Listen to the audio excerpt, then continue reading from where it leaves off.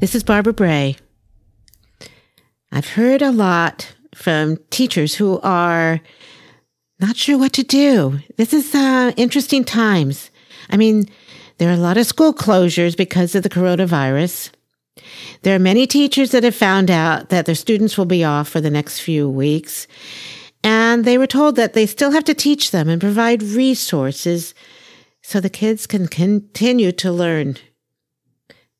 But some of the teachers reached out to me and said, I've never taught any classes online. I don't know what I would do if I was them. And I started thinking about it. I put out a news report with a lot of resources. In fact, way too many resources that some of them got lost. So what I thought I better do is chunk them out, find some resources to help you, because this is all new.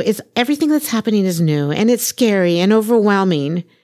So what I said to a few teachers was, instead of trying to redo your entire curriculum, this might be the time to look at a way how you can communicate effectively in an online environment.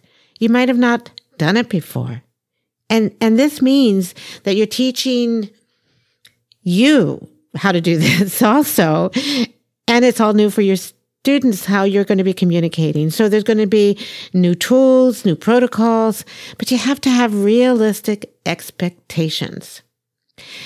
So I started talking to different groups about what are schools and districts saying now about the way they communicate with their parents. They might already have a learning management system like Schoology or Canvas or some other way.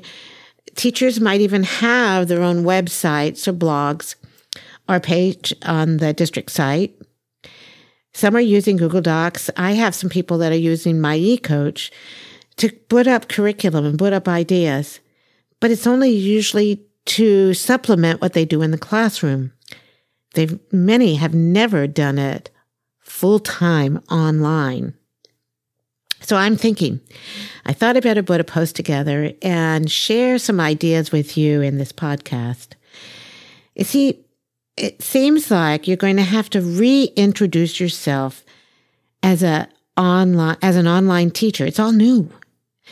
You'll want to kind of share what it's going to be like for the next 2 weeks or whatever time that you think you're going to be teaching in this environment. So I would kind of start all over, put a picture or a video up of you and explain that this is going to be new for you also. Share some ways that you can communicate and also respond or receive messages and then respond to them. So I would start pretty slow. Start with maybe some ideas on ways that your students can do some things at home. I saw something that I put it in the newsletter. It was in the news report that I sent out. It's a daily schedule planner that Rebecca Madrid shared. And she made it so you can actually copy it on Google Docs. So I put the instructions she shared with a link to it. So if you want to do something like that, put up a schedule planner for your students, you can do that.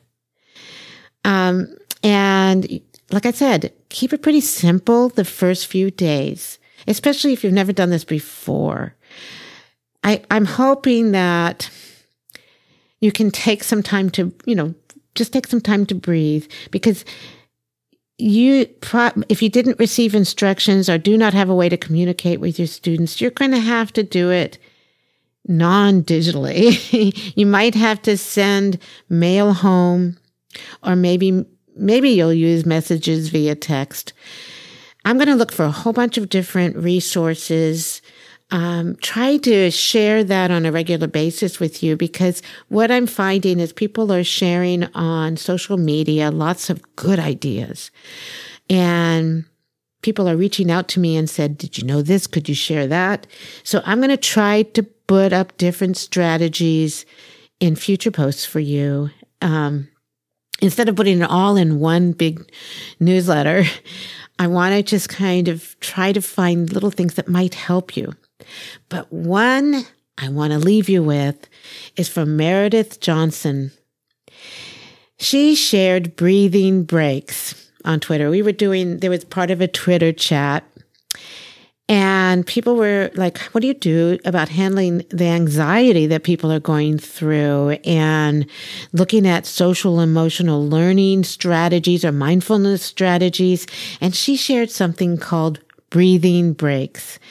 So it was a graphic. So I put the graphic up on this website, and in it are ways that you can use these, because I don't know about you, this is kind of scary. This coronavirus is scary, and it's overwhelming, the amount of information that you're getting. You're not sure what to tell the kids. You're not sure what to say. Stop and breathe. Look at this graphic. Pretend there's a candle. Breathe in and blow out. So look at the different ways that you can do these breathing exercises any time of the day when you feel stressed out. You see, this is a time that we've never had to deal with before.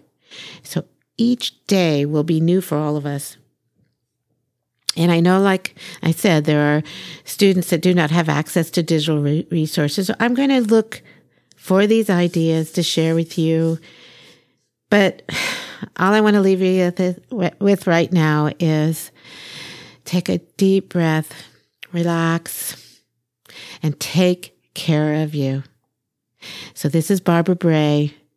I'm sending you my good thoughts and hope that we can be there for each other. But first, take care of you and breathe.